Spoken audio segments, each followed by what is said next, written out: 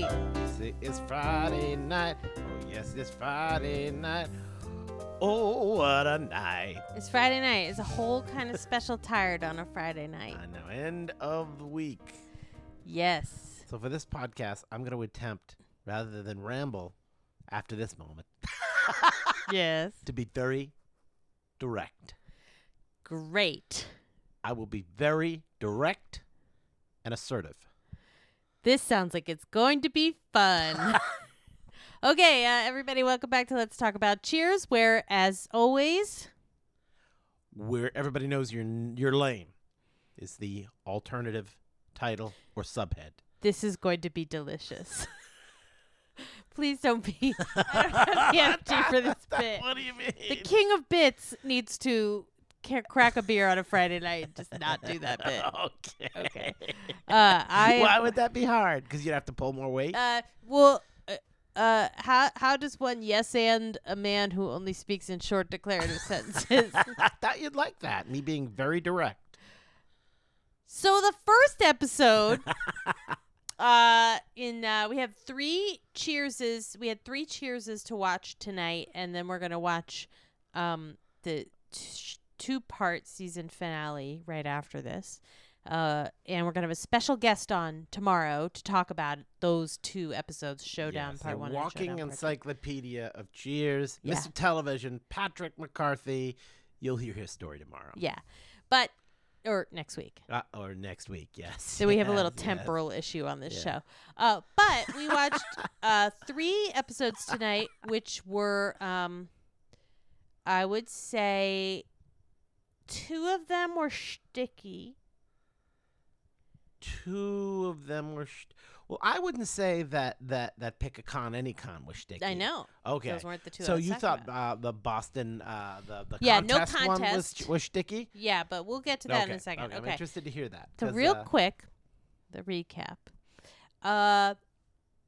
No Contest is an episode where Diane is entered, unbeknownst to her, into the Boston Barmaid Contest, which had been going for 45 years in Boston, which would have made it have started in 1938. when women were women, Woo! men were men. Yeah. And so she gets very upset and writes herself on a couple of note cards, basically a feminist manifesto designed to destroy the contest, but things keep coming up and she keeps waiting for a greater and greater opportunity to give her speech.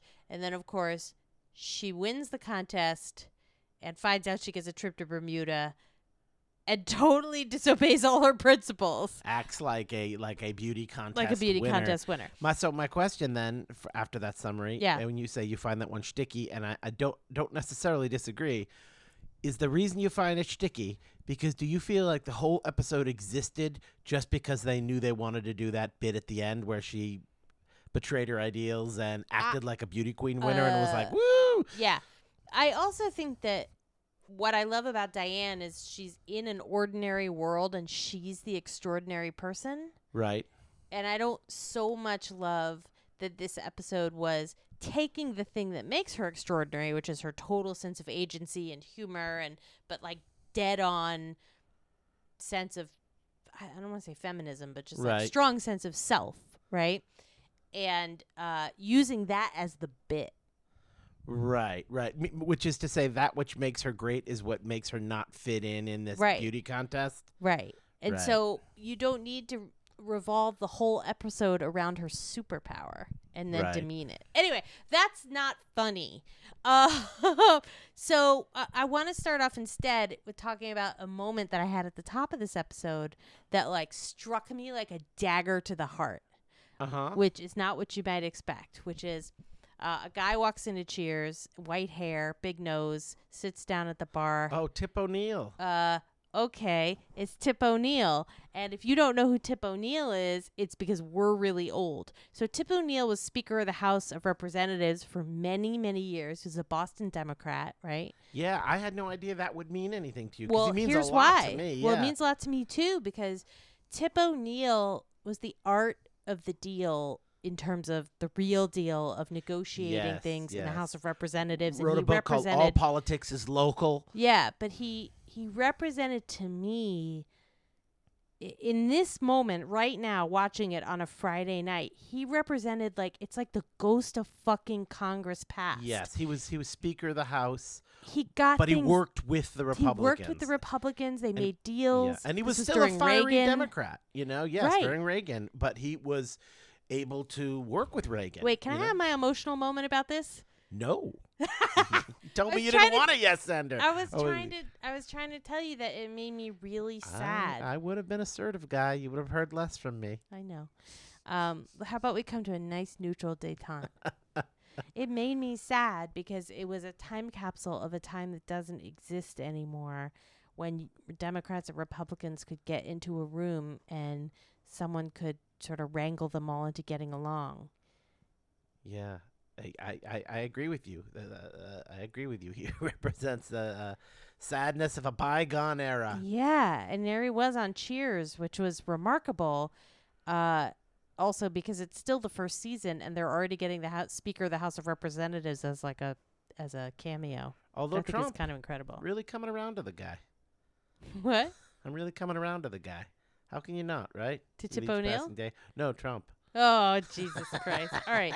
Anyway. He's even invaded our Cheers podcast. I know. But He's no, here. but it really was a moment that struck me. Anyway. And like you said, that they could get at the end of season 1, they had enough pull to get somebody like that, to come on Yeah. the show. A very famous Speaker of the House. Yeah. So on This Week in Sam Sexual Harassment, which I finally spelled it out, and the acronym is TWISH. Twish. Our moment of twish. There were 3. There were 3. I counted 3. In just this episode. Yeah. It was, I don't remember any of them, but you remember one. I only remember one from the middle one, the con pick a con, but No, there were 3 in this one. Anyway, we'll leave it to you, the watcher behind the podcast wall, to figure out which ones they are. But they were really, there was one that was really they're just small one line. Yeah. Not that clever. I want to have they're sex not with that you clever. jokes. That's the thing. They didn't have any heat behind them. They were just Yeah. sort of written in there to. Yeah. I figure it was just the woman that wrote them. Yeah. This episode was written by a woman. Oh Jesus. This Friday night, all my defenses are down. The woman who wrote this, Heidi Perlman. her name is Heidi Perlman, and she has written a number of episodes in the first season. And I imagine that her time in the Cheers writers' room was totally not terrifying at all. Any relation to Rhea Perlman? That's a good question. Hold on. Editing. Holding. Pause. Holding. So her first job was on Cheers. Then she went to Tracy Ullman, Frasier, George Carlin show. Oh, there you go. She's the younger sister of Cheers actress Rhea Perlman. Oh, wow. And has had quite a career, it seems. And has had quite a career. So I think that's awesome. And she writes a really good episode. So, a rather unremarkable episode, except Yeah. for the ending bit in which Diane went crazy, like she was winning The Price is Right, jumping around. The exact opposite of the mission that she set out to do, which was to denounce the contest. And I believe there was another Sam and Diane sit-down moment at the end of the show after she felt bad for... It didn't have any juice. no, I don't portraying think that her one had ideals. juice. Well, yeah, it was just sort of like, I don't think you betrayed yourself. You everybody does that every now and again, and that. Well, didn't she say well, I have changed a bit in this bar? Yeah. it felt a little on the nose actually. Yeah, she was like, it was a little bit like. I suppose I have to thank you, Sam, and he was like, I'll go to Bermuda with you, and I promise, and I'll be a perfect gentleman. And her final response was, then forget it, which in a weird way seemed kind of out of character for Diane. Yeah. It was for the sake of the bit. So, yeah, okay. So 2 out of 3 of these episodes rating probably at the mid to lower mark of the Cheers season. But the next episode, Pick a Con, Any Con, is a whole different ball of wax, because that one, the short story is, it turns out there's a guy that Coach has been playing cards with for a while, and it seems like just two old nice guys playing gin, but what it turns out is that one of them has been conning Coach out of like $8,000 since February. And so they're all really mad about that. So whoa. Jenny almost fell off the chair. It's Friday. Here at the bar, almost fell off her bar stool. I've had a whole Mexican Coke. I'm crazy high. I meant on the Coke. I meant on the Coke. Words. Words Walking are Cheers hard. Episode. You understand what you just said, right? Yeah. I'm really high. Oh, I meant on the Coke. A cola from Mexico that has real sugar Bro, the in Coke it. from Mexico. Oh, We're in a what, Jenny? You don't even want to be. I want to go to bed. What we tried to tired. explain a few episodes ago, I won't be able to do it justice tonight, but Jenny and I coined it from one of the specs that me and my writing partner wrote, where you try to have a number of reveals. It was a number of reveals that you've been setting up the whole script. And let's say you have 5 or so characters, and with each line we had in this particular scene a different reveal. Like a person says a line and a person says what, and another person responds to that what with a line. I was just doing this. And then another person that reveals something to them, and they say what? But no, I was just doing this. What? But but I was just doing this. What? But I was just doing this. What? And all the secrets of the script are revealed. Cheers has very similar moments to that. Yeah. They're like Lincoln logs stacked up, and that what Jenny just did actually was just to me a mini version of that, which was fell off my bar stool. I'm feeling high that night. I'm sorry. I meant from the Coke, the Coke from Mexico, from the Mexican Coke. Yeah.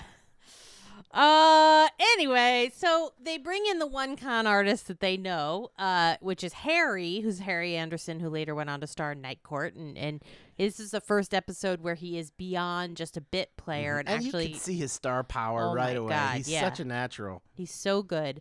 And so they make a deal that Harry will con this guy out of the money in a poker game, a late night poker game. And so they go through the poker game, and Harry, it turns out, has been conning with the old guy. What's his name? Do you remember George? George, yeah, that was his name. And so then they get George. It's so complicated. They said to George, I can't believe it. You had a back deal going with Harry. You took all my money. We're not going to let you out of here. You're going to take that money from you. And George is like, oh, really? If so, I'll tell the authorities about your poker game and you'll lose your liquor license. And so they were kind of at an impasse. And George, they hatched a plan. And they were like, well, nobody says we can't take Harry's share of the money of the con. And so George was like, oh, okay, I could be a part of that. We'll get the rest of the money from Harry. Do you think you could beat Harry? And George was always sort of portrayed in this episode as a big time con, like in Arizona, a national con. Yeah, and Harry was more like of a a local Vegas con, con so it was guy. a point of pride. And he said, "Yeah, sure, we can do it. We'll just have a sign. I can have 3 queens up my sleeve at any time, and I can have 3 queens, a hand of 3 queens. Coach, just let me know when Harry. You'll stand behind him and let me know when Harry can't beat 3 queens." And they decided that Coach would rub his nose when that event occurred, except Coach almost immediately itched his nose and couldn't stop saying, I'm sorry, I just have to point out, I was scratching my nose. Yes, I saw it, Coach. No, I was scratching my nose because it was itchy. It was itchy, my nose was itchy. Yeah, we get it. That's like sort of Right. comedy. And in the end, it seemed like Harry Harry... Wait, what happened after that? It is hard It to is get hard. to, yeah. Basically, they con the con artist. Yes. So they went all in Yes. Harry with all the money, and then Harry beat George. And Yeah. at that point, they thought they had all left. They had all lost because they were all trying to win Harry's share. Yeah. He- And Harry ran out the He bar. was like, "You'll never see me again, Malone," and you really felt like, well, poor Coach. Coach was kind of sad. George, who had lost his bankroll, all the money that he won from Coach, all the money that he had because it was an epic game, yelled at Coach, demeaned him, made him feel bad. "You stupid, silly old man. I should have never trusted you. Nobody should." And Coach looked like he was crying, but it turned out Coach was laughing because he and Harry had cut a side deal to bilk George of his money, and they had all gotten their money back. And it was a very funny This Week it in was a Coach really moment. good episode. Do you remember the This Week in Coach moment? Yes. They were trying to work out how the con worked, and Sam was like, "So you did this and then you did that. And Coach was like, no, it's much more complicated than that. Then Harry goes, no, it's exactly how it happened. That's how it happened. Exactly. It was a good Coach, bit. yeah. And I love that episode because you got to see like the character of Harry on that show is sometimes like a little goofy and then disappears. But here you sort of got to see him as an expert. So he's an expert con man, a local Boston con, but really like you got to see that little dark flash of anger and I don't know, his like point of pride in his profession. And teaming up with the chaotic neutral guy. And it was really like, I found that to be the best episode, even though it was in some ways, again, a little plotty. Right. It's interesting you bring up chaotic neutral because you're right. Harry in that episode represented like the Hindu of the Guardians of the Galaxy, right? Yes. Because you couldn't really trust him. He steals money from people all the time. Stole money from Sam, Diane, everybody in the bar. In the very episode, he stole money, little amounts from people by doing these very funny, if you saw it, you see kind of mini cons. So they had no reason to trust him, but they had to team up with him. Yeah. And I always like a situation like that. So for me, it was weird. That one was actually like even though it had like a high profile concept and two con men, was the most grounded of the three. It's true. It's very true. I mean, any episode that heavily features Coach is great. Yeah. But the overall, these three episodes were pretty heavy on the shtick. Yes. Or the plot, like the sitcom-y plot. You said it. Well, yes. I mean, the barmaid one a little. I thought the plot structure was quite sophisticated for the con episode. Yes, you know, very. But for the final one, which was called, please stand by. Someone single, someone blue. Someone single, someone blue. I found that to be very, very sitcom-y, and basically. The premise, just saying it, you can hear how kind of shticky it is. Diane's mom arrived on scene, which is very odd to have a mother in a first season of a show. The character, I would bet, I would bet they regretted that, honestly, having her mom appear then, because it's something that they could have built later on when they knew how huge Sam and Diane would become. Right. They could have used that mother character to greater effect later. But they used it on a one-off episode where essentially it was the mom was going to lose her entire fortune because long ago her dead husband, Diane's father, had a clause in his will that said that if Diane wasn't married 10 years after that clause was put into the will, the mom would lose all of her money and the estate. And so Diane needed to get married temporarily in order for her mom to keep her money. And there was even like a Jeeves driver. Yes, ma'am. I'll be standing here, ma'am. The kind of characters you usually see in an improv, you know, like which are just very, very sort of broadly drawn characters. So it wasn't a great episode. But yeah, the thing I loved about it was Diane's mom was played by Glynis Johns, who that name may not be familiar to you, but anyone who's ever seen the movie Mary Poppins, she's Mrs. Banks.